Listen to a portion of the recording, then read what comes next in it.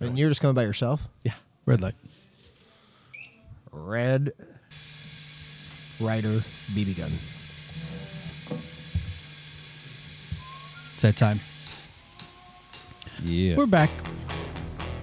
Oh. You like that? I thought it was a little change in my pocket, but it's not. No. No, we're going with the British version this time. Oasis. Oh, I see why you do. Everything, all the music, there's a reason. So everything ties in, right? Got to be aware of your surrounding, of your guests. Kind of feed the machine, right? Yeah. We're back. Another episode. The Soccer Dad Pod. Kicking it off with Oasis. Title of the song, Jared, Cigarettes and Alcohol. Oh. You've heard of those things before. Those Christmas wish list items? No. Dear Santa, I would like a carton of Marlboro Reds and a fifth of JMO. We're back. Another episode. We're going to have a lot of fun today. Yeah, really excited about this one because it's going to, number one, just a really killer dude. Just extremely entertaining, and it's got a brilliant background, and his stamp on so many things around town these days is everywhere, and we get to talk about that. It's gonna be a lot of fun. Want to thank our hosts, the Maggie O'Briens down here on Market, Caddy Corner, cross street from City Park. Mecca. Yeah. I mean, I think about that often. Like when we walk in here and you look out all the glass windows and you see the stadium, like how excited do you think Eddie and team here were as those cranes were doing their thing? You know, the luck of the Irish, as they say, since we're at this Irish place. Was there a, when that was announced, was this the end of the rainbow?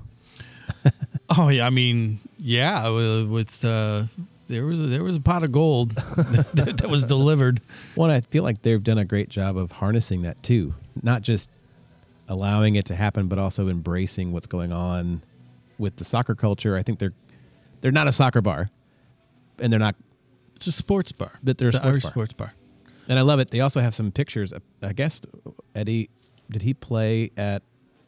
That's a question that I would have to look into. I know he played because he's got somebody in the family played at Umsel, because there's pictures of Umsel history and their lore from earlier in life. But as we've continued to record here, I think I've gone through almost all the menu. And I haven't found anything I don't really like yet. So it's not like curry from Schlafly? No, not like that. So thank you, Eddie and team over here. Maggie O'Brien's. As I mentioned in the last episode too, we have a new partner, new friend of the show that's going to help spread the word, and we're going to make people a little bit more aware of what they do as well. And you know who they are. It's Explore STL. They are front and center of all things going on in the Lou and surrounding area, and just really do their best and do an exceptional job of shining light on events and activities. Yeah. And they got a team that's out there. You know, it's a tough sell to get people to travel to your marketplace and conventions and everything else, but they're doing a brilliant job. And so in order to kind of welcome in this partnership, was kicking around some ideas, and I tossed it out to you boys today. Love it. And we are going to kick off what is known as the Explore Trifecta. The Explore Trifecta, for those of you that are like, what is that? Well, let me tell you. Here's what we're going to do. We're going to mention a random neighborhood around the city of St. Louis, and we're going to give you the trifecta. We're going to tell you where you should stay.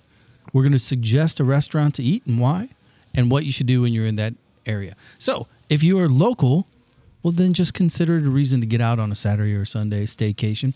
But if you're listening from one of the other soccer markets around, and when you come in with your team for that next tournament, take notes. Yeah. I mean, to me, when I think of fun, and I'm going to be in St. Louis, it's definitely a platform that I'll look at and check out first, because they have a lot of ideas. So we're going to go old school. We're going to go with arguably the oldest neighborhood in the STL, and that is Soulard, the island So the three areas that I mentioned is going to be where to stay, what to eat, and what to do.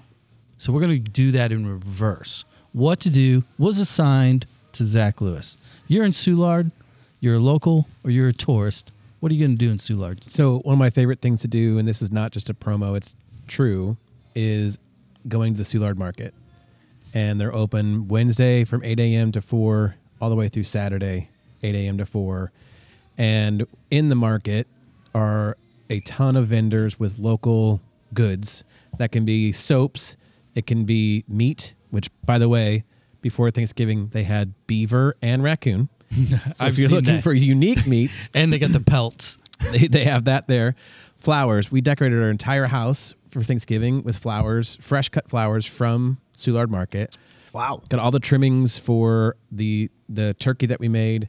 They have local sport apparel, city gear, Cardinals gear. But check that out. Oh, and they also have a little bar, so you can get one of the best Bloody Marys in town. Booze, live music, market.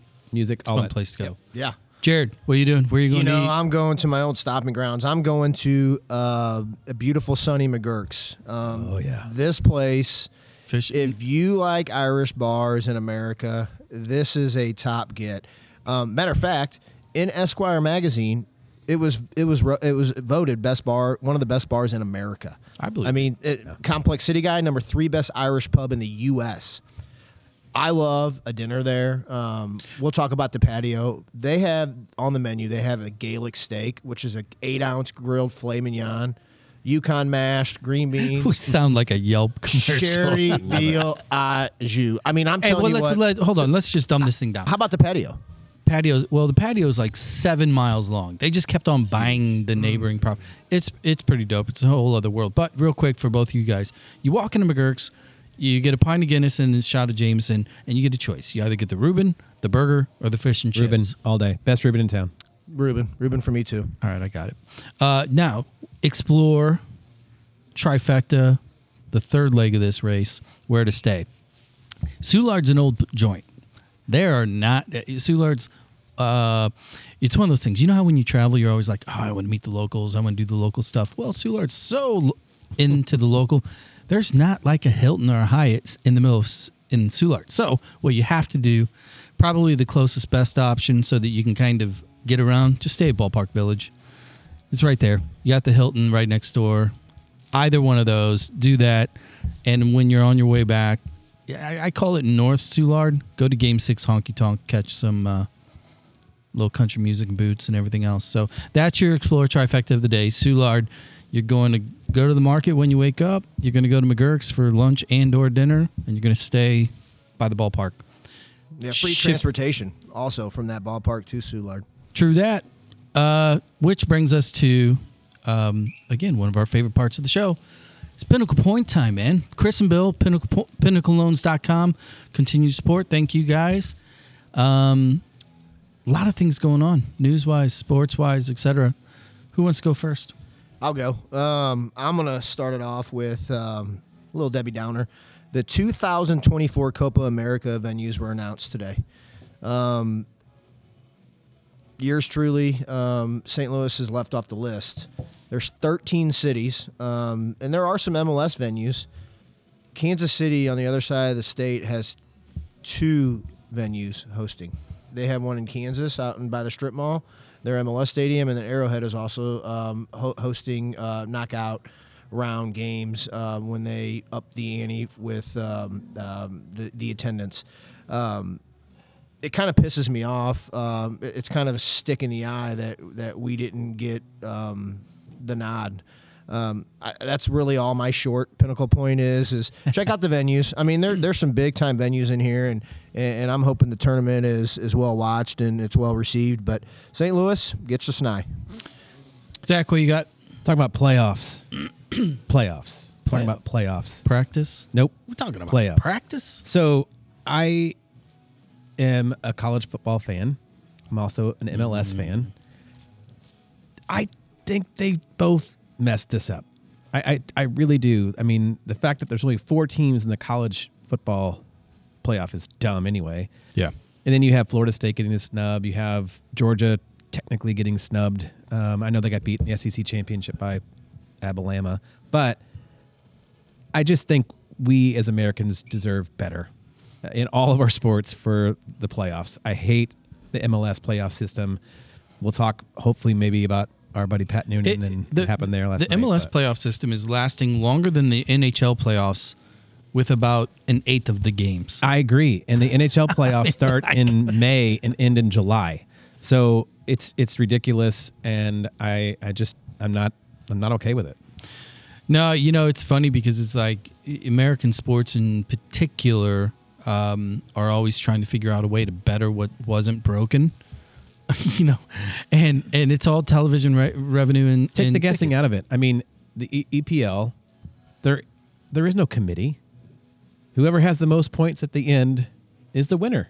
I think we need to take the human aspect out of it. If they're gonna do this, it needs to go to a computer with an algorithm or formulas, and just the best metrics are the top 4. Yeah, and I think it would take out a lot of this issue. Same thing with the handball rule.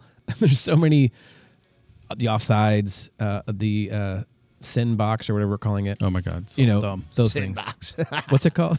The sin box. It's going to be well. No, it was called. No, I don't remember what the official name is. But if they do it, I'm calling it sin box. I'm just going to make fun of it the whole time. Here's my pinnacle point of the day. I'm going to announce it on this episode here.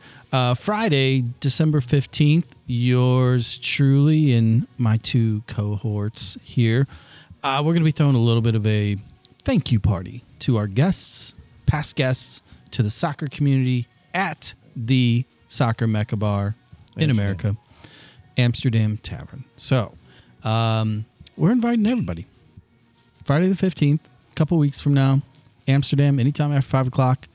We're going to be in there. We're going to make fun of Kansas City all night, drink beers, order pies, and have a little bit of fun. So that wasn't really a point. It was really more of a Promo. Yeah, more of like a poster. Mm-hmm. Do you think Stelzer's decorating the place like this place is decorated? Oh, he started yesterday. Yeah, right. How would he have room? He's got to put lights over the decorations that are already in That's there. why I told him. I said, take all that shit down. It's all Soccer Dad Pod for that night. So the last thing I want to talk about before we take a break and roll on our guest, our friends over at Ambush, they had their second game of the season, and man, we're just taking it on the chin a little bit. Look, it's indoor soccer. It's competitive, a lot of scoring. You're going to win some, you're going to lose some. But they took one on the chin from Kansas. So that's all I'm going to say about it. When they come back to town, next home game, go check it out. Get your tickets. It's fun. It's fast. It's just a cool environment. Go check it out. Other than that, you guys got anything else for me? No, I'm good, man. No, I don't. I mean, I will drop in one last thing. FC Cincy, our friend of the show, Pat Noonan, they lose. They're winning that game 2-0, Eastern Conference Final. Into the 70th minute, they tie it in regulation, win it in overtime. Columbus does. Who's Columbus's goalie? Schulte. Patrick He's still Schulte, on his who head had a towards the end of the game.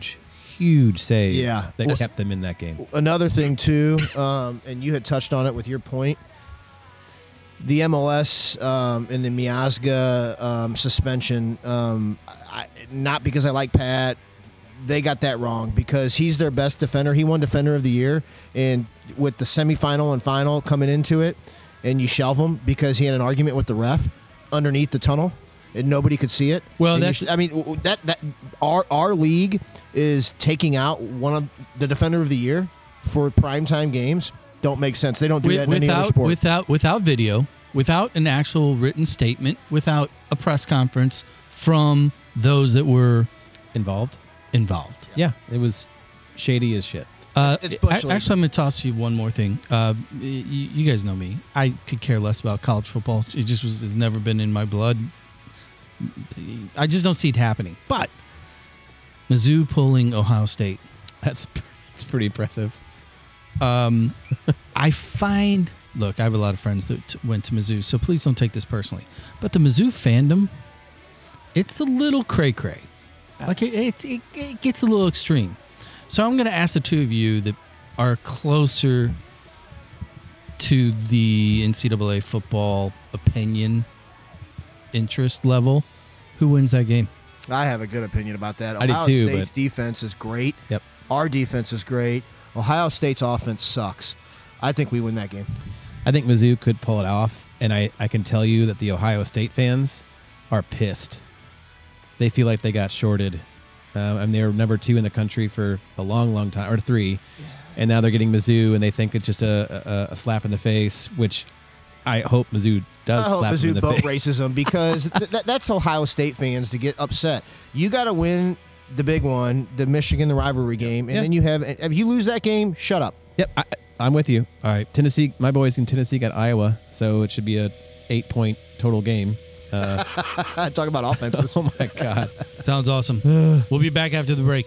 See ya.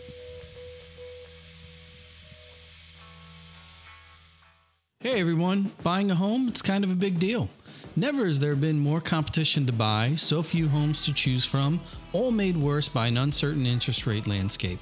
Now that you're short a bedroom for the 3rd kid, you're in the wrong school district, and a walkable corner pub isn't nearly close enough, it's time to reach out to the Pinnacle Loan Team for help. They work with a network of agents that have their feet on the ground across the whole region and have a number of loan products that are cost-effective with a process that is simple. Basically, they've got you covered from start to finish. So when it's time to buy, visit thepinnacleloans.com. That's thepinnacleloans.com. Simply the best in home loans.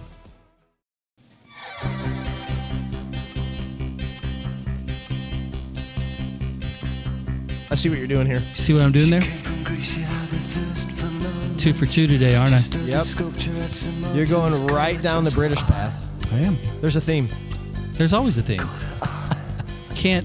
Music is very important to me. It is. I'm not going to play it arbitrarily just because it's Just in all 4/4 willy-nilly. time. No. You got to show a little bit of respect to your guests, to your listeners. Tie the theme all together. I appreciate that, JB. I actually met Jarvis Cocker once. Did you really? I did, yeah. I love it. Let's start with that story. Yeah, he's the sort of chap that in certain parts of London you're going to see him walking around. He's just very accessible chap. Wow. Yeah. So, without further ado, because obviously you heard the accent, we have a legitimate algorithm buster here. No pressure. For the Soccer Dad Pod, we've got Mr. Lee Broughton. City SC and BBC and all of the Counterpublic, all of the above, man. Yeah. What thanks. is the official title these days? Like, what do you like to call yourself when you lay in bed, you stare at the ceiling? You're like, you know what, Lee? You are blank.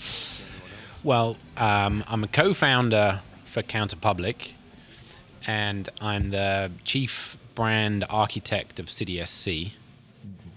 That'll do probably. An right? architect you did. CBA. I mean, Well, thank you. yeah. Let's go right into that, JB. I mean, just the way this thing was rolled out.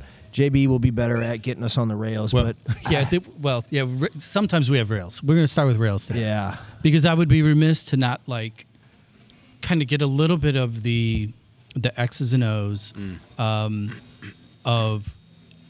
I'm going to skip over. You've been awarded a team, and all of that stuff.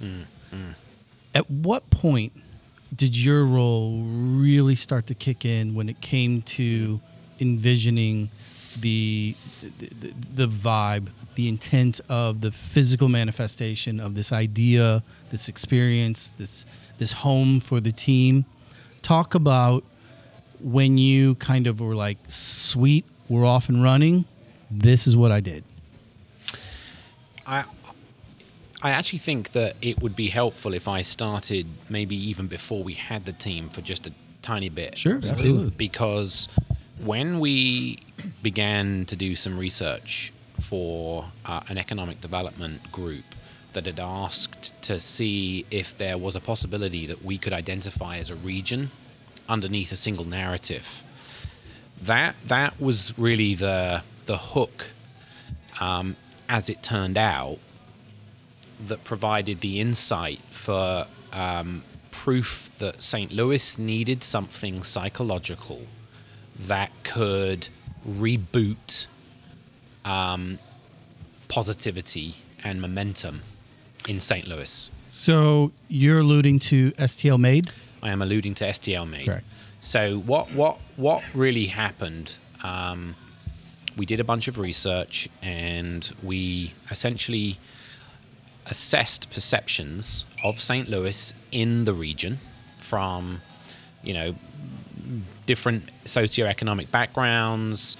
You're looking at graduates, you're looking at leaders in the community, and then we also did the same perception study with other folks that mirrored that same demo in New York, in Des Moines, in Denver.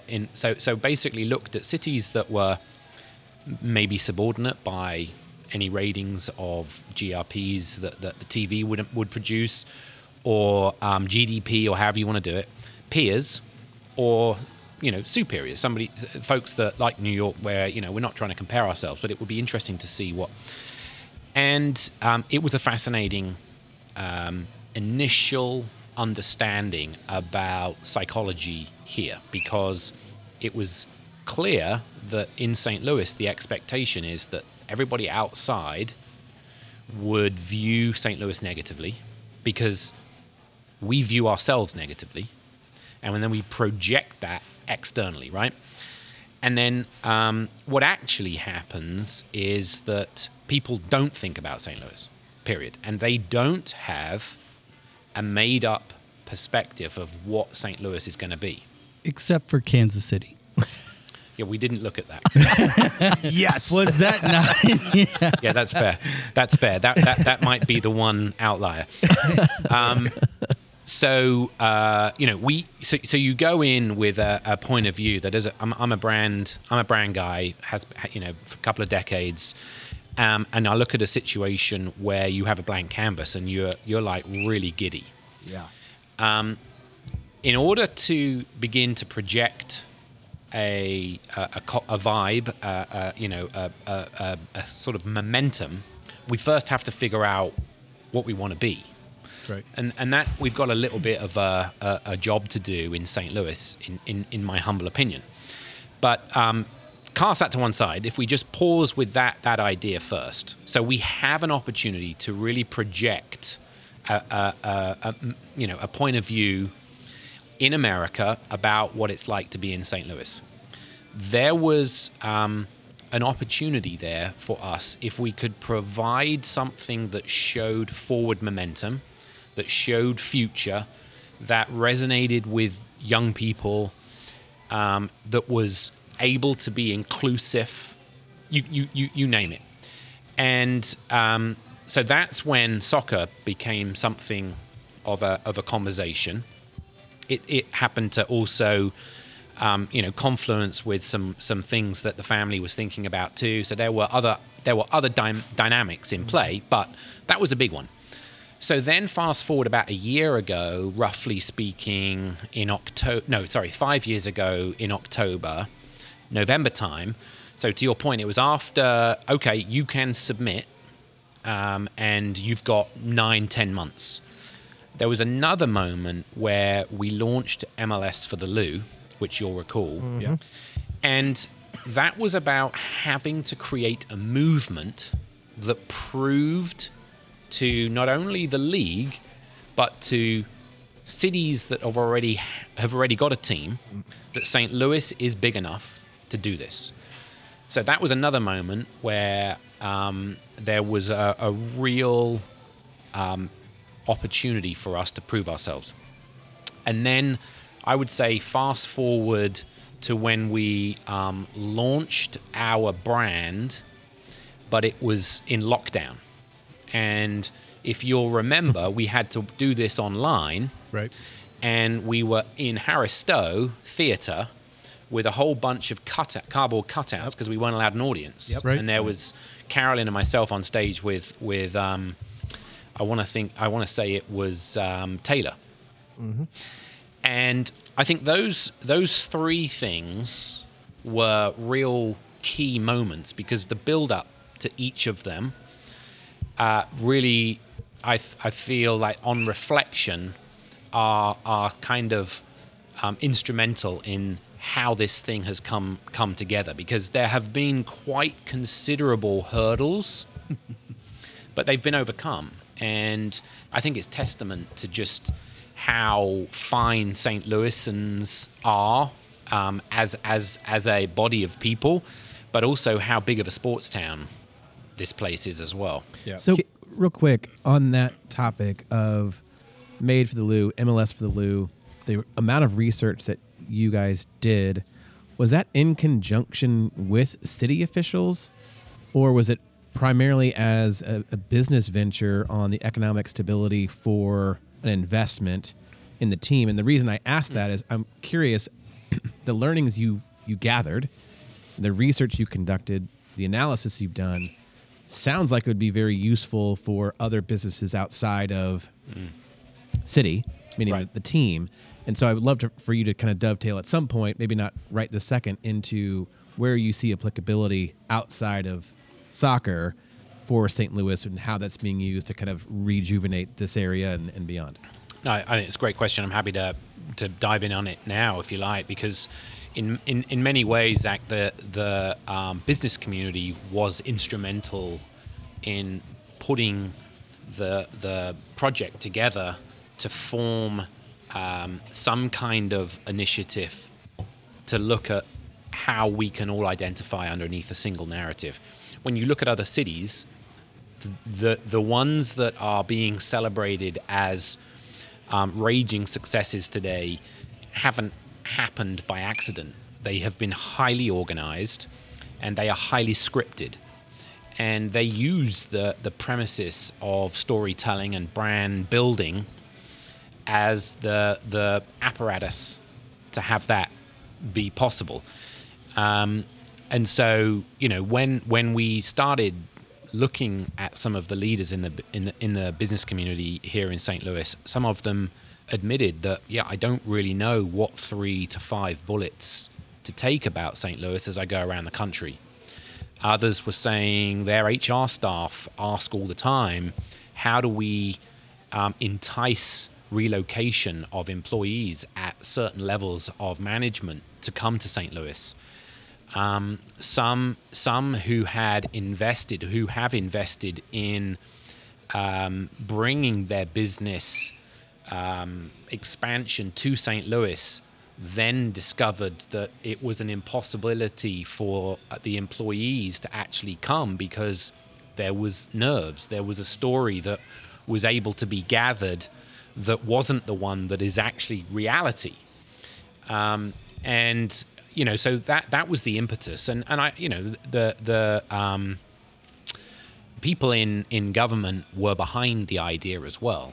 And, it's straddled a couple of mayors now that work. And in both occasions, I've sat down, and so have members of my team that were a part of it. But now it's gone on to become something that is called Greater St. Louis Inc. is heavily involved in, making sure that the business community and the public officials are all a big part of this. And I think being highly organized and really trying to fight sort of silo thinking so that we are more organized is a big part of how to continue the momentum, because we're down in downtown West now having this conversation together, and there's a boatload of activity around here. Yes, there is. And it's momentum that cities need, and momentum's a very hard thing to start, as we all know. And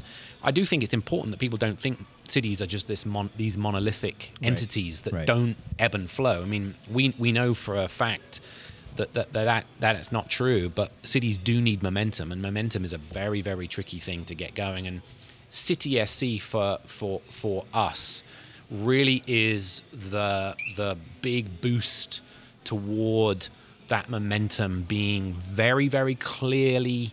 We live in a show me state, right? This is the show me bit about what is happening in St. Louis. Yeah, Go ahead, Joe. we a few months ago, we had the pleasure to interview Tom Strunk on this podcast. Yeah.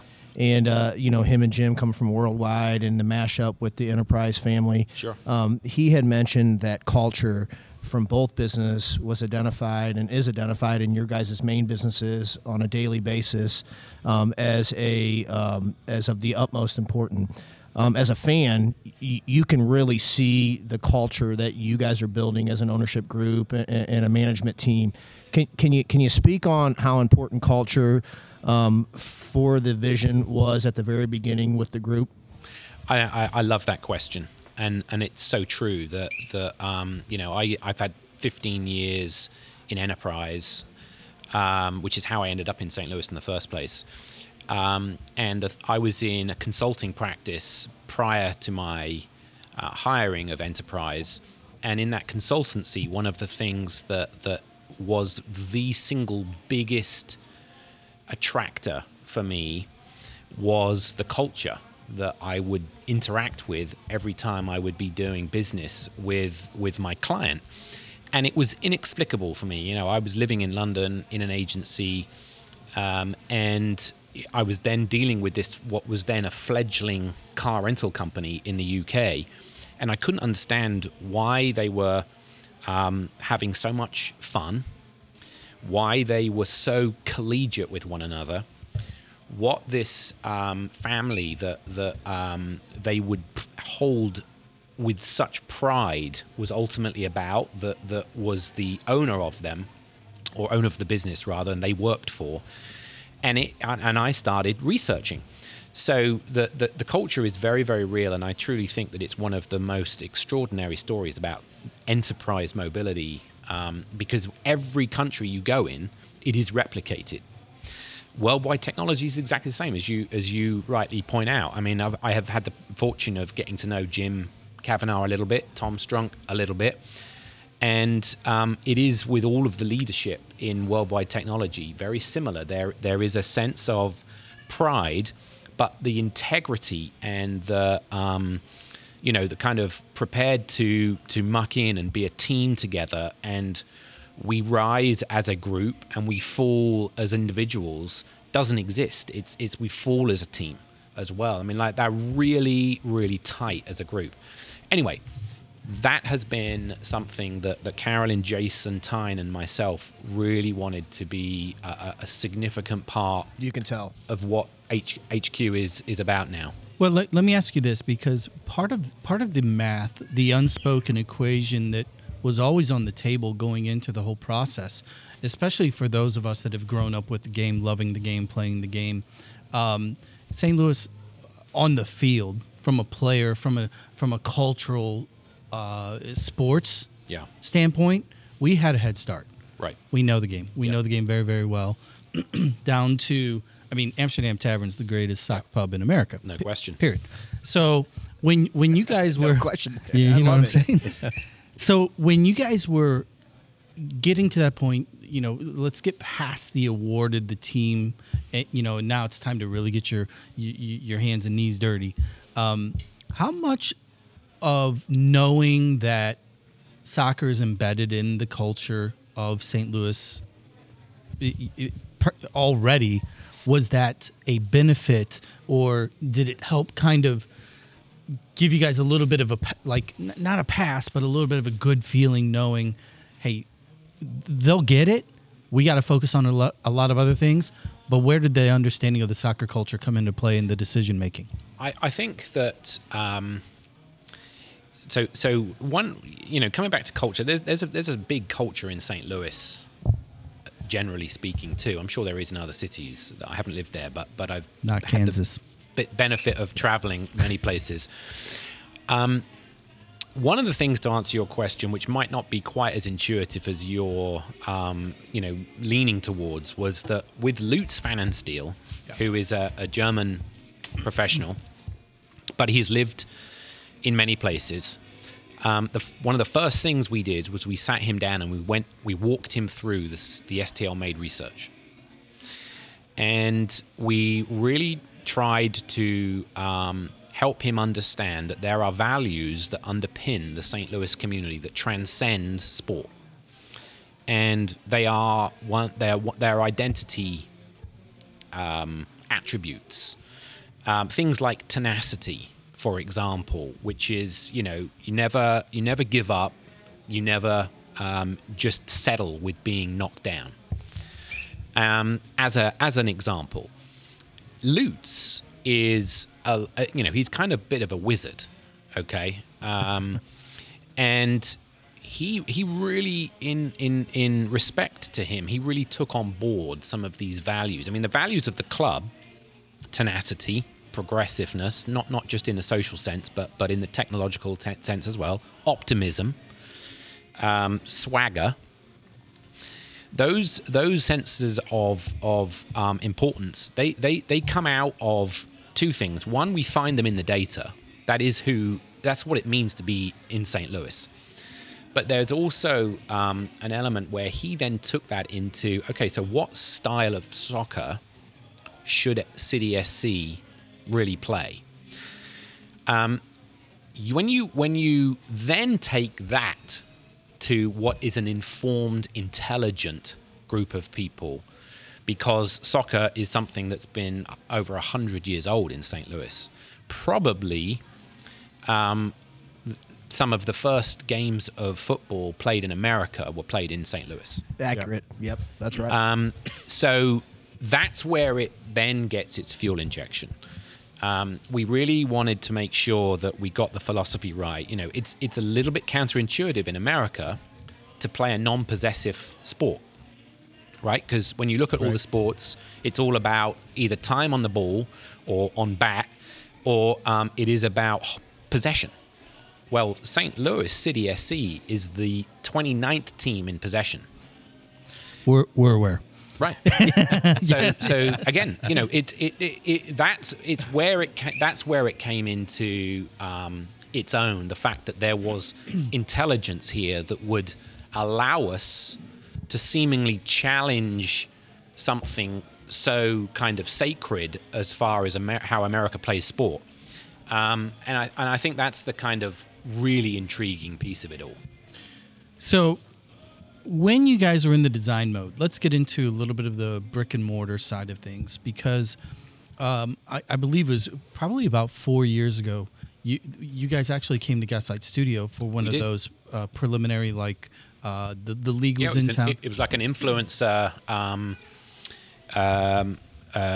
stakeholder conversation. Yeah, and I thought, when you guys reached out, and the way it was explained to me was, the league's coming in, we're the team members are coming in, and we want to try to start to pick up on and slide in the pieces of, quote, St. Louis, from food to pop to music and all this stuff. That's and right. You came in, and I found that so intriguing.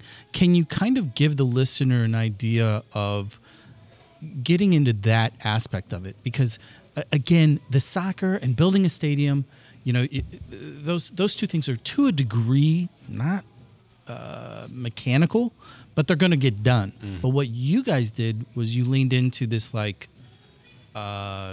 culture influence, where you're injecting things that people that love the game probably weren't really thinking about when it came to what is this team going to give me in a game day experience and beyond. Yeah, that's a great memory, and I have a really fond memory of that particular evening, because it was a little unusual. It was about 30 kind of influencers that ran the gamut, didn't they? They were from fashion, they were from food, they were from business, they were from community, even public official. Yep. Was in there, the arts.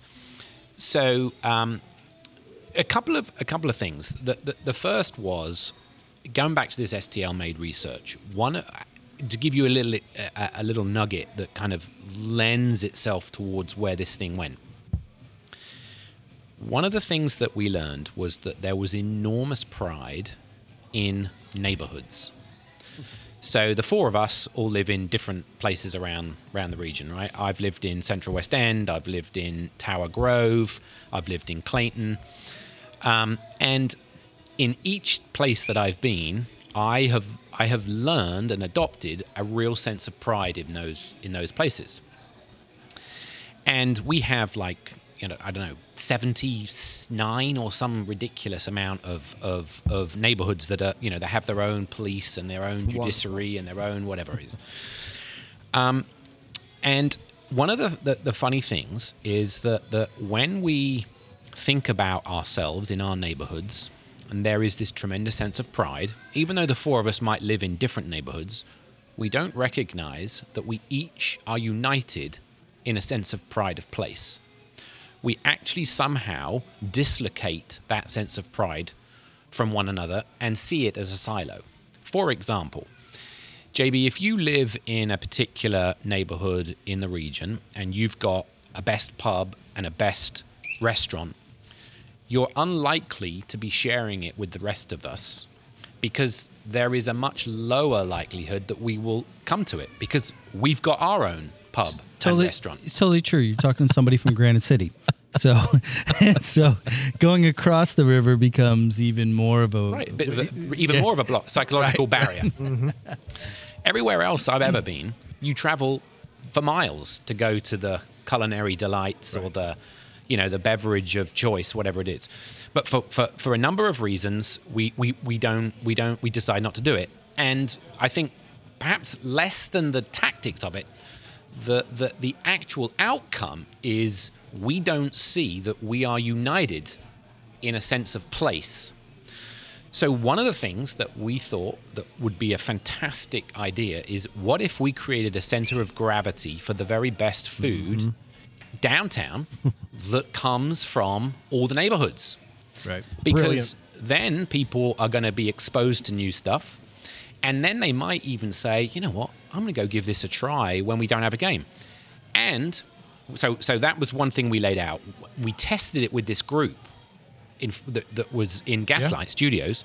There was a kind of a nod of the head, and there seemed to be a bit of an intrigue about that idea. Similarly, we have the arch in our crest, because why would you not have such an iconic piece of geographical symbolism in it? But you don't really hear us talking about the arch a whole ton, because one of the feedbacks that we had coming back was there's some complications with the ground that the arch is on.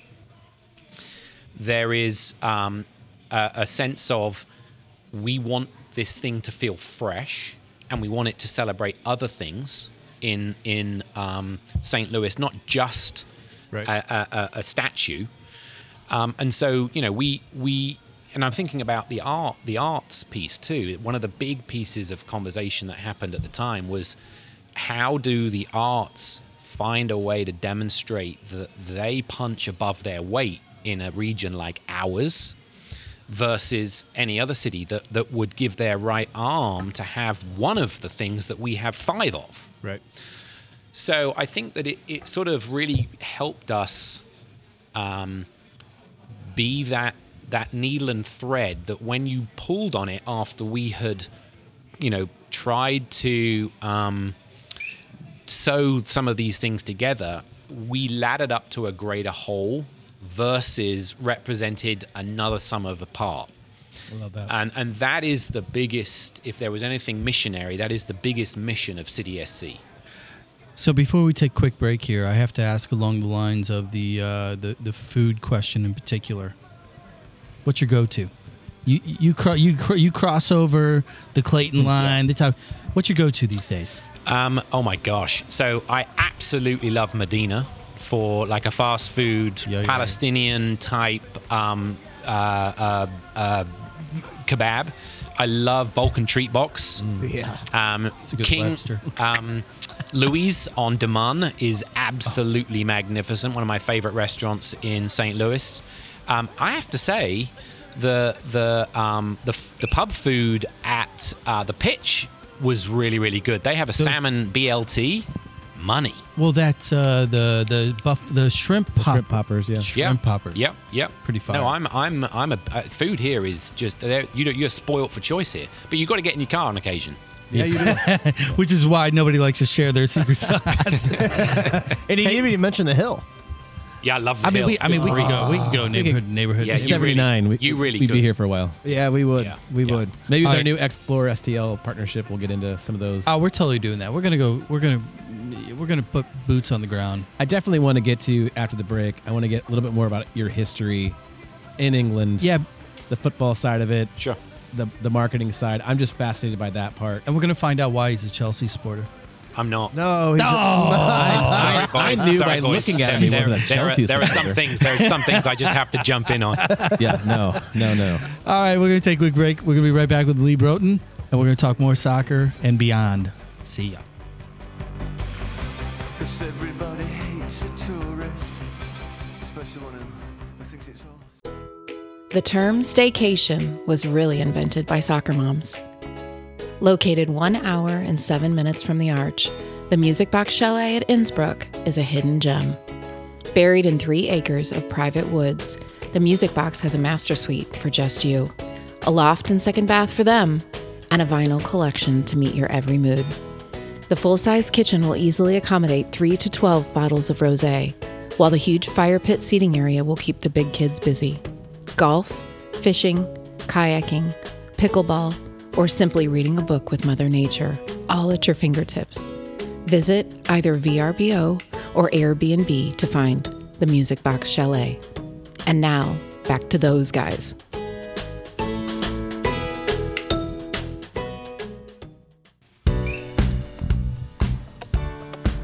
Oh,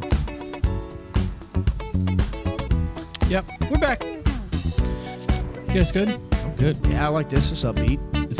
Aren't these guys French though? They are Nor. I think they're Punk? Scandinavian, aren't they? I think it's Scandinavian. Okay. Yeah. Yeah, no, I did not play this as if they were British. It's just the vibe. It's a good vibe. It's a good song. Yeah, it's fine. It's a great vibe. We're back with Lee Broughton, talking all things STL, Enterprise, STL Made, and beyond. So many different directions we can go here on the re-entry.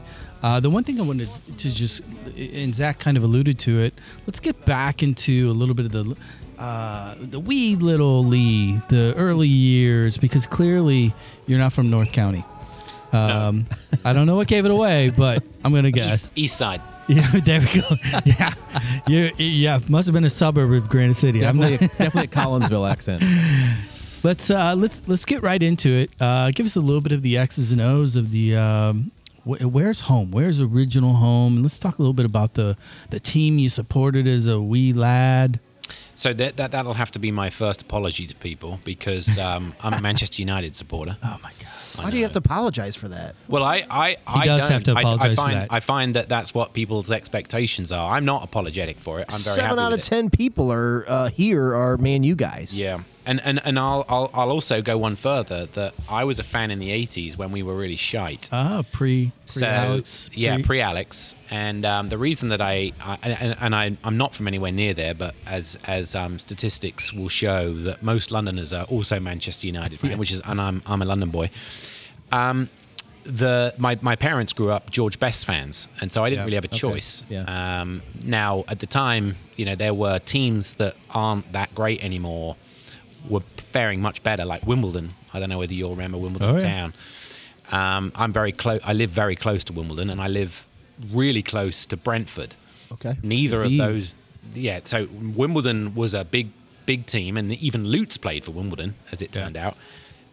Brentford didn't exist in the upper echelons of football. So anyway, so you asked about me. Well, I'm actually a theology major. Oh, sick. How about that? I That's a saw bit that. of a I weird- saw that. Yeah. So the first question is why? Yeah. So, yeah. Well, that is a very long question. We not very snappy answer to that. But I actually wanted to be a songwriter, and now we're I thought that was going to be the best way to be a bit more intelligent about my songwriting. And my two favorite songwriters are Bono and Tom York. Oh, sure. So, one is a bit more philosophical and the other is a bit more theological. And so I figured that would work. And then this is how that went. Clearly failed.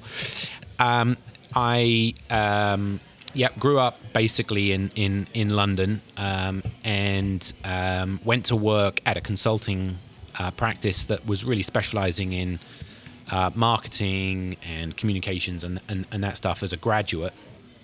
Did my post-grad stuff whilst I was working there. And one of the clients that was really very new to Europe was Enterprise Rent-A-Car.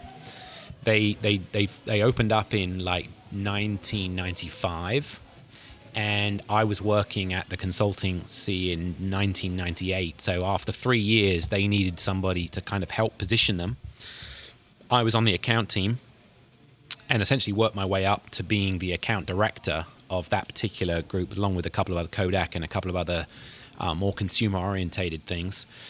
And I fell in love with them, as I had mentioned, and actually called the CMO at the time and said, "Can I come and work for you?" And he's like, "No, sorry, mate. We don't need somebody that's junior.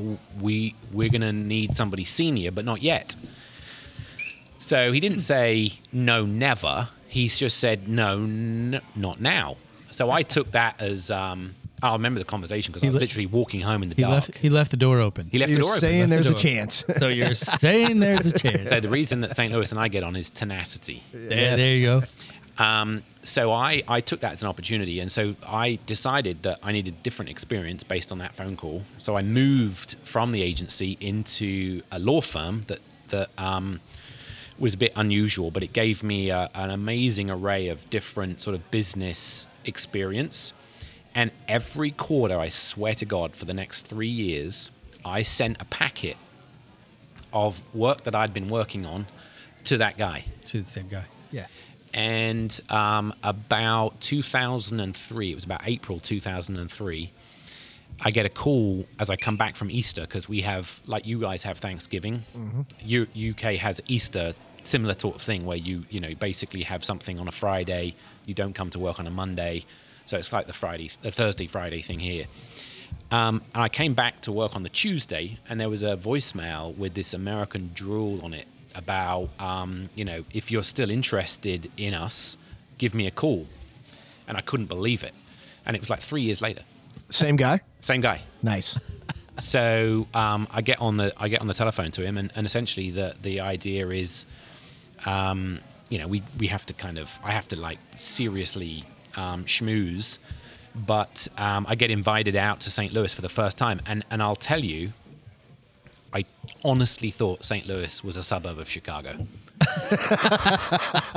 That's true around the world. Yes. Because when you look at a map, St. Louis and Chicago do not look that far away, and when I look at a map in England, About this far. yeah.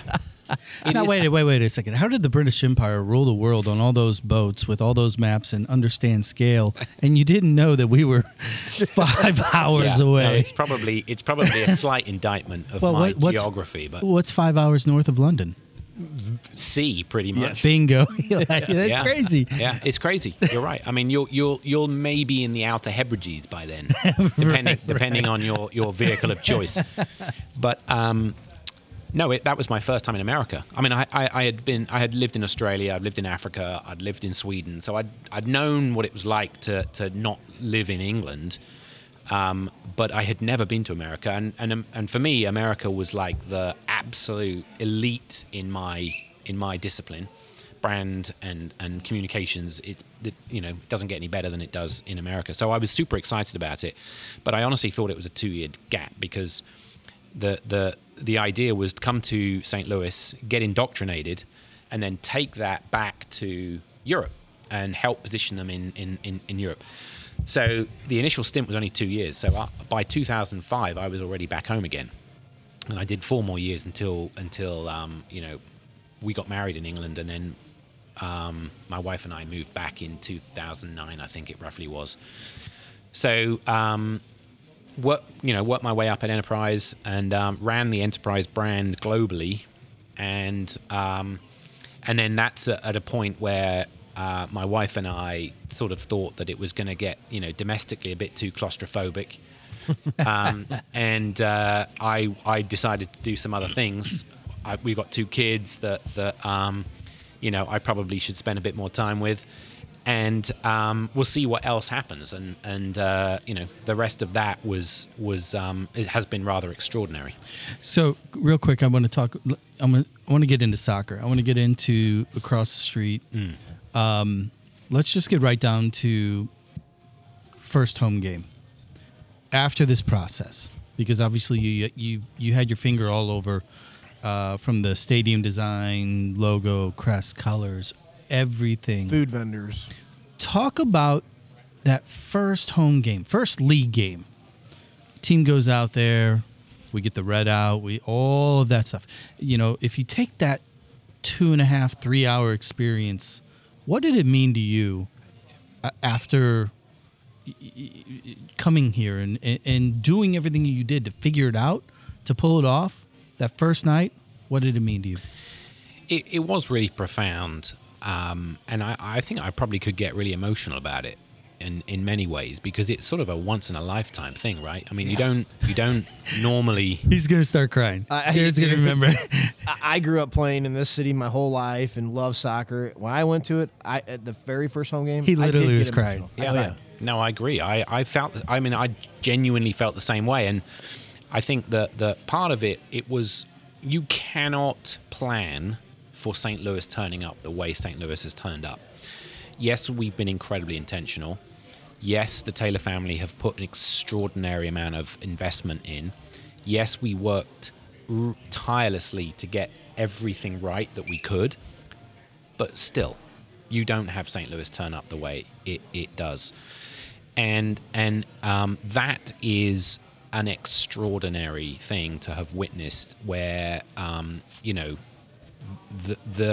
for those that have been to the stadium and heard the chanting, we all chant STL now.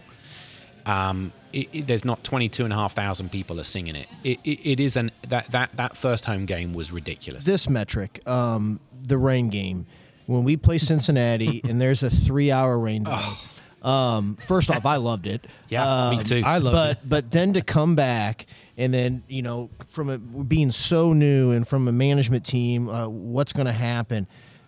The people that flooded that stadium after that long break at that late at night, and then for the team to respond to the tune of 4 goals, like matter of fact, I mean, how much validation did that give your group?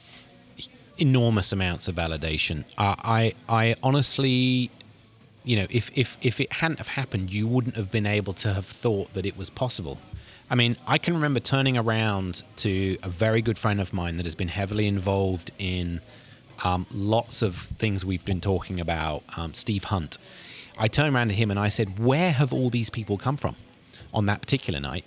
Because it was so bad, and the weather forecast was so apocalyptic in classic St. Louis fashion. Yes, it was. 16,000 people emerge out of every crevice known to mankind around there.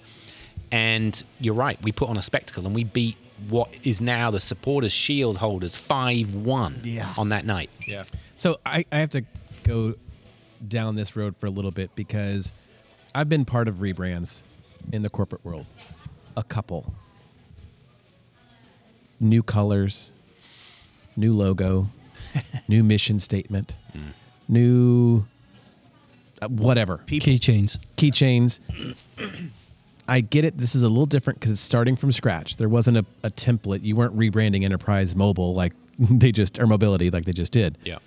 But the execution from every single part of that business had to work. The food vendor had to work. The app had to work in the stadium. The lighting, the sound, the team had to work. How did the Taylor family, the Kavanaughs of the world, how did you guys push and make sure that at least from an execution standpoint, things went the way they were supposed to? Because you're right. There's no way to predict the outcome of the fans, but you guys had it nailed. And how did you do that? There was hurdles. Of course. Yeah, like the electric room flooding on. I mean, oh my goodness. But I'm just curious, from the behind the scenes standpoint, what was that strategy to get everybody on the same page and executing like that? So it begins with the onboarding. We have a deck that is about the culture of the club and the vision. And one of the, I think, at the time we thought it was one of the most difficult, but in hindsight, I think it was one of the gifts, was when we were hiring the majority of the people that you have just inadvertently alluded to in what you've introduced as part of your question. There was no team, there was no stadium, there was only a vision. So we had to hire on people who we could see were convicted by the vision that we had for the club. And it was very ambitious, which is the other value that I didn't mention before. And I don't want to lead with ambition because sometimes it can bite the nails of success. But when you are thinking about quality and ambition plays a role in what you're trying to create, it actually is a different talent than just pure creative genius or pure technological know-how. And so I think everyone that we have hired, we have been incredibly certain that their adherence to the vision is what drives them. And when there's nothing there, like there is no team, there is no stadium at this point, they can only hold on to that. And so that has played a big role. The other thing is we have been a nightmare to the league because we will not allow crap into our store, for example, if you're thinking about retail. And I'm a big believer you don't discount premium brands.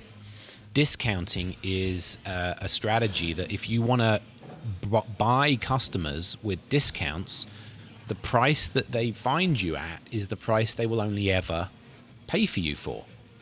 And there is a mentality that comes with that, right? You want to belong and have identity with brands that you say they lift you up.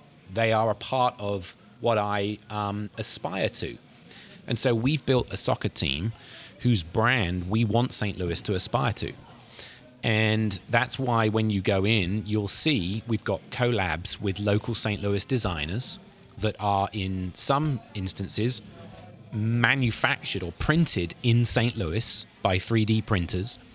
They are not going to be the cheapest sweaters you've ever seen, but they are going to represent the things that are absolutely amazing about this town that others can't compete with. And so that is a principle that we take into, like in the digital world, the head of retail is a merchandiser that we got from a big brand in America. And then we have given her the role of making sure that quality control is a part of how she looks at the way the league brings product to this town. We can't control everything, but we can control what we sell.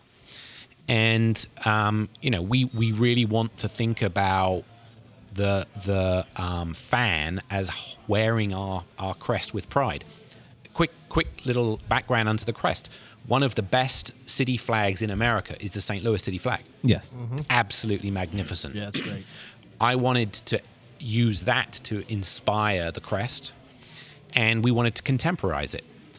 And so we had a group of artists that were diverse in nature, and they worked for multiple different companies, and we brought them in a room, we paid each of them, and we said, here's the brief, come up with the best plan. They came up with a plan. They had about 10 ideas, and they culled them down, and then Carolyn and I came in, and we then began to figure out what we were looking for. And what netted out is the crest that we have now, because we felt like the Pantone 1925, which is the kind of city red, we've dubbed it, but it's kind of the closest red to pink before it becomes a light color, which we weren't allowed to have in the home team. We felt that is the best contemporization of the city red flag. And then we've added the same elements of the flag to the crest, like the blue, the yellow, the yellow, and then we've got the steel arch gray, we call it, as complementary elements. And so that, everything about what we've created, we wanted to make sure couldn't be replicated in any other city. And so often, I think, to your question about brands, people approach brands by looking at the competition. Yep. We didn't do that. We approached the brand as something that could not be competed with. Speaking of competition, Because we own it. It's ours. Like, well, that's a great segue, because the thing, it's been chewing on my brain here. Earlier, you talked about some of the integrity and perseverance and these keywords that describe the St. Louis culture. Another one of those that I'm going to throw on the table that has always existed, and that is kind of athletic or sports arrogance. Arrogance in particular. swagger. That swagger. How, after the year that we had, because look, all the pundits got it wrong, including the three of us sitting at this table, and I have to assume that you laying in bed did not predict, we're going to finish first place of the West, right? Right. But we did, and it's not a secret. A lot of the other fandoms, specifically Kansas and Cincy and a few others, kind of within the region, we became open game, as we continued to do it. And then obviously we stumbled out a little bit earlier than any of us wanted to. But what's occurred is I knew going into it that the soccer community here would expect a quality product. Right. Nobody predicted that, but now you have the arrogance factor that's kicked in because of what we just did. Yeah. Do you guys think about that? Do you personally think about that? Because now going into year 2, how do you define what's up in a city that is used to, the whole quote best fans in baseball and all that stuff that are kind of part of the St. Louis spine? What's your approach into year 2 with the team from that arrogance expectation? Yeah, I that's actually a really good question. I actually think, first I would say that the metaphor for me about some of the performance is that we worked as a team. So we've got Roman Berkey, we have Edu Leuven, and we have Joao Klaus as our 3 sort of big star players, and then there's a couple of others that are up there. But the rest of the team, they are men who got on board with the vision too, including Roman and Edu and Joao. These guys could have been making money professionally somewhere else, and they got on board. No question. That's awesome. That's admirable. That's right.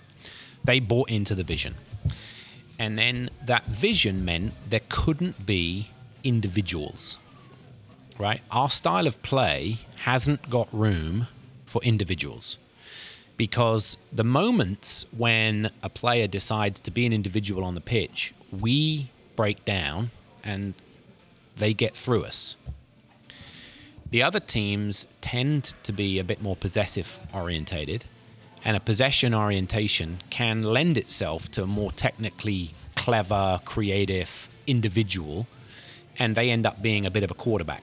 And that tends to be a bit more of a pattern that we watch. So for us, the team, the way it is a metaphor for how we want St. Louis to operate as a region. If we can stop being individuals and ladder to this sum of a greater whole, we will be a great city again, the best that we've ever been, historically. So that's the thing, right? So we're going to approach next season 2, exactly the same way. We aren't going to change our philosophy. We are a high press, fast transition team. 38%-ish possession will suit us fine. And we've said that from the beginning, so I'm not giving anything that is And there are some teams that are good at giving us the ball and testing us on it, and we know who those have been. And there are other teams that I think that we will continue to compete really well with. We also said that this is a legacy building organization, right? So we've had an inaugural season that has hit the history books.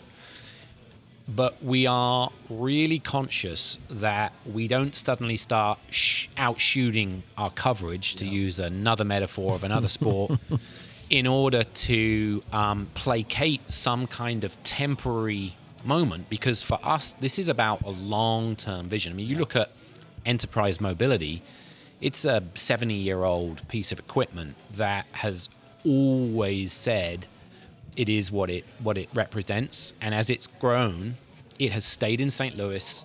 It is proud to be here, and it is now in 100 countries.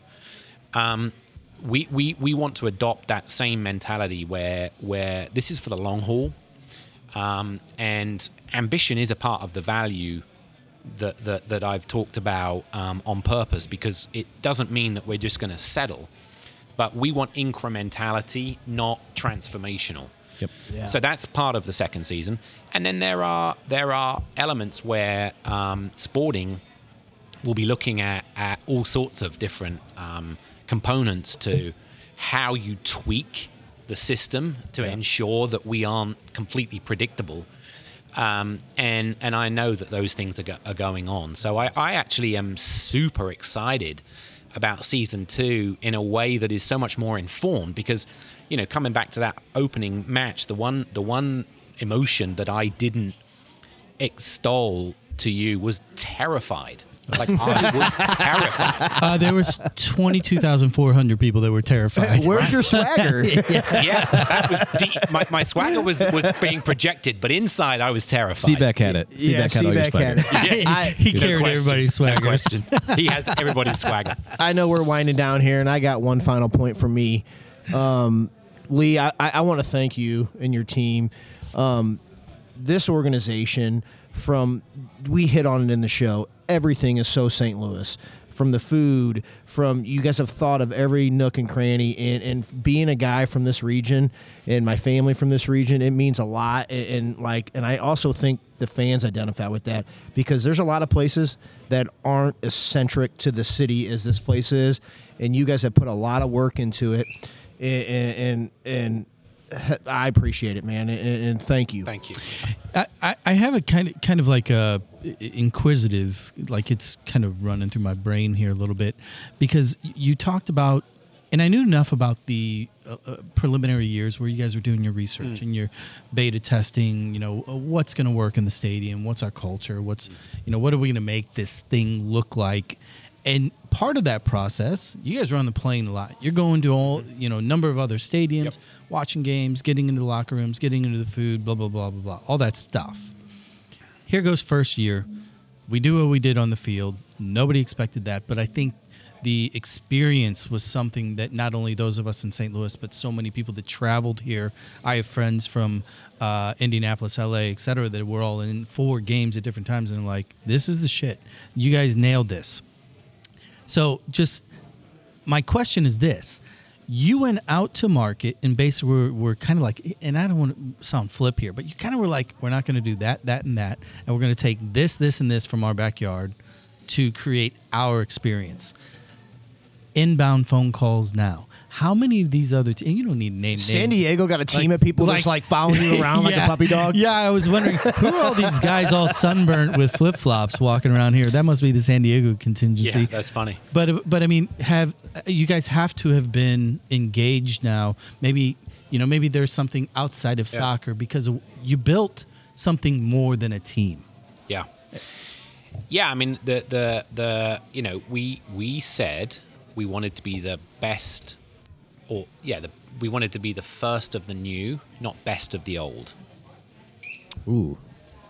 He's going to Okay. jot that down. So when we think about the stadium, architecturally, we spent a lot of time thinking about how we could fit in with the neighborhood, but how we could also put on a pedestal some of the things that we've discussed today. Artists, food vendors, fan experience. I mean, we didn't talk about the operations being under Market Street. Right. Yeah. There is no back door. It's only front door. We're already getting calls to find out about some of those things, whether it's the food, whether it's the engagement with artists. I mean, we're a complicated city, right? We discovered with Great Rivers Greenway that we are on Mill Creek Valley, Right. and we worked with them to commission Damon Davis. I can't tell you the amount of people outside of St. Louis that have called us or have asked to come and see Pillars of the Valley that Damon created. That's a collaboration with a public agency and ourselves, and I think it speaks again back to that sense of intentionality that we're trying to bring, but also that makes St. Louis think that this is theirs. This isn't something that exists in 28 other cities. This is different. Yeah. And I feel like it's mine. yeah, it is yours. It is. I mean, I think that's great. It means it's working. And there are, we have the great thing is the app, for example. The app. Other sports teams in other sports are calling us about the app. And one of the funniest conversations was which platform are you using? It's like You built it. ours. We built it. Yeah. Don't answer Stan Kroenke's call. I promise. Quick last transition because we're gonna get you out of here because you've got way more important things to do than hanging out with us. Never. Let's talk about art, which appears to be Thank you. Yeah. kind of. I mean, I'm sure. Look, you love your wife, you love your kids. I do. You love your family. Maybe you love your job, but you really, really love art. Yeah. Talk about Counterpublic, what it means to you, where it came from, and what it is. Give us the art snapshot. Yeah, thanks, JB. I appreciate that because I do love art. I wish I was as smart as an artist is. I think that let me start by saying I believe that artists go before the rest of us. And we don't have the same conversations that perhaps society might have had decades and decades ago, where philosophers were engaged in thinking. But one of the things that we have, perhaps arguably more than ever, is artists who are truly wrestling with some of the biggest issues of the day. And they manifest themselves in beautiful expressions in sculpture or on canvas or in music or in performance or whatever. And it actually changes, whether we know it or not, the way we think about stuff. Mm-hmm. Just take identity. The issues around identity are massive, and those of us that have got kids are seeing generational evolution around fluid identity and pronouns and all these things that wouldn't have been possible to have even considered when we were kids. Artists have been thinking and creating and protesting in their art around these ideas that have now manifest into pop culture. I truly believe that artists in this town, of which we have far more than our fair share, Yep. it's a huge artist town, artists in this town are a fundamental reason why this town is great. And it's fascinating that culture in St. Louis has to be discovered. It doesn't reveal itself instantly. That's very true. Welcome to St. Louis. Right, welcome to St. Louis. Yeah, right. You look at a painting, you look at an abstract painting, a modern painting. A modern painting does not reveal itself instantaneously. No. You have to learn about it. You have to learn about its conceptual nature. What is the artist thinking? Where are they coming from? And I actually think that St. Louis is a fantastic example of that. So, all that said, Counterpublic.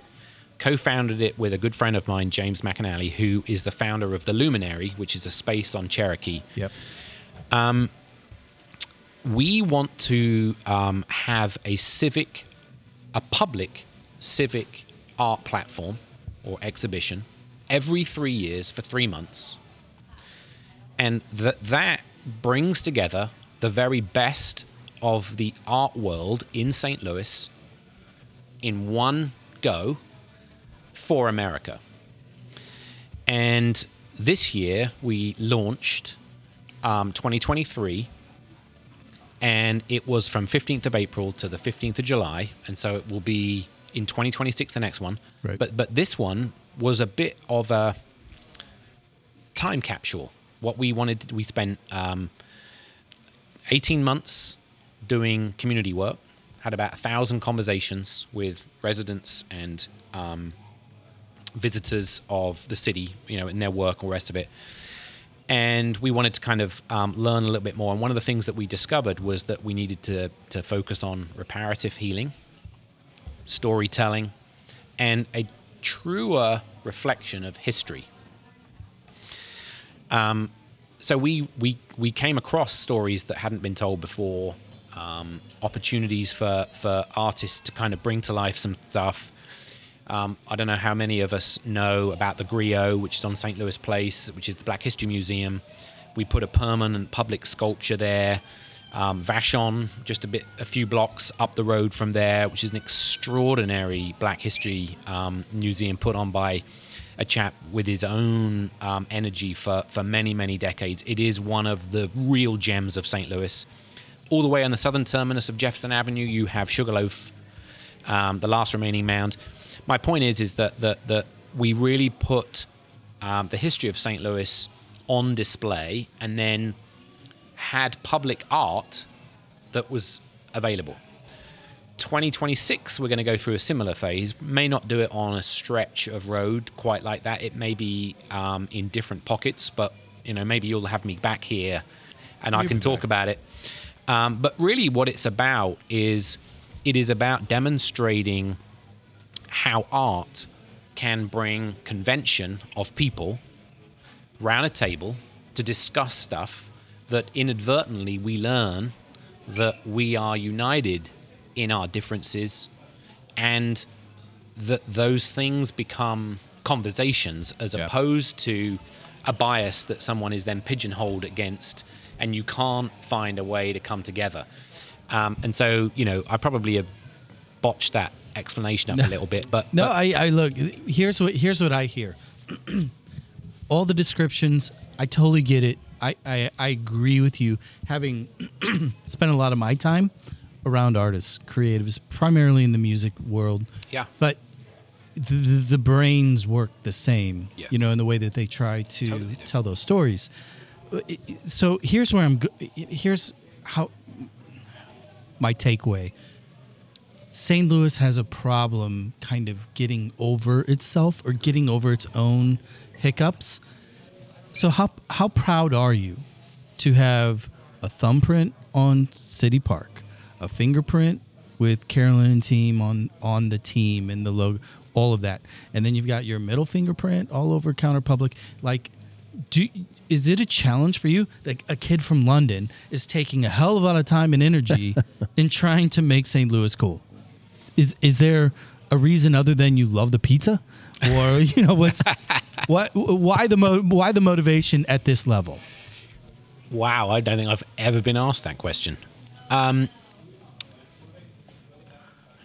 It reminds me of a song that I love by a band called War on Drugs that goes something along the lines of, I resist what I cannot change. And for me, one of the things that is so beautiful about St. Louis is that it is open for change. And maybe I see some things that might be able to be thought of or looked at differently because I come from another place. I think in one of the insights that we've often reflected on is that so many folks that have inherited St. Louis and become STL made but weren't brought up here do see St. Louis as an extraordinary opportunity. And we are complicated. We have a history. It isn't straightforward. There are frustrations that seem like we do keep stubbing our toe or tripping over. But, those of us that have come in, I mean, I grew up in London. I mean, Which is just a big Soulard. Really big Soulard. Really big Soulard. A bigger train. Yeah, much more trains. Yeah, I mean, the great thing is that in St. Louis, whoever you are, if you want one, you can have a voice. Yeah, that's true. That is true. Look, you nailed it, and we'll roll out on that. But I'm going to take that a step further. Everybody has a voice in this town. It's really easy. It's accessible to be able to do it. We just need more people saying little things. Yeah. Add up the little things, as opposed to saying nothing. Yeah. And I think what you guys did is you took the gloves off, and I think given enterprise and worldwide tech and kind of the mindsets of the people that run those organizations, including yourself. Thank God it was soccer for me, selfishly. Yeah. No, well, but because if it was some other platform, I wouldn't even be aware. I mean, thank God. No, it just makes sense because it is the world's greatest, most popular sport, period, right? Yep. It is the most culturally relevant sport there is. And it's a great tool because, I mean, we launched Counterpublic at the soccer club. Nice. We launched some of the music folks that come through Gaslight. They get another opportunity to be seen in Mastermind, right? Or Ben Hockman's Shakespeare thing. There you go. That was wicked too. Yeah. There's a good plug there, Mr. Hockman. Dude, this was awesome. Really appreciate you coming. Thank you, to join gentlemen. us, man. Thank you so much, Lee. We will do Appreciate it it. again. I'm going to roll us out here with a little Tom York, as you're probably well aware of, right? You like that? This has been brilliant. What best place? So, STL Made. Where do you want people to go check stuff out? Counterpublic or counterpublic.org. Be great for you to check that out. Obviously, come to the City Pavilion because the holidays are here and there are some wicked cool merch in the store. I have to say, completely randomly, I went to a new venue the other day that the fashion industry hired for the evening, and it was a fashion show called Tribute, and it was at something called the Hawthorne. Oh yeah, down in Washington. Dang, that is a wicked cool space. Yeah, I was just invited to a concert there in February. I'm going to go back there. That's really, really fun. And then the last place that you're saying is happening, 21C. That's a hotel that's about a click north of where we are right now. Yeah. They're blowing up the Instagram right now because they've got some crazy interior designing stuff going on, and they're a big art hotel. But that's also another great place to have a drink. I mean, art hotels, what is that now? Like our 7th or 8th in the last 7 or 8 years? Probably. I mean, they're popping up left Seriously, and right. yeah. Love it. I have a feeling it's all because some London dude moved to town. Everybody's like, I want to be like him. Touche. Lee, thanks, man. Thank you. We'll definitely have you back anytime, man. Appreciate it. Love to hear more and stay up to date. Yeah. You two jokers, thanks for joining yet again. We're going to walk out of here with Tom York, and then we're going to go get our kids from training. See you next time.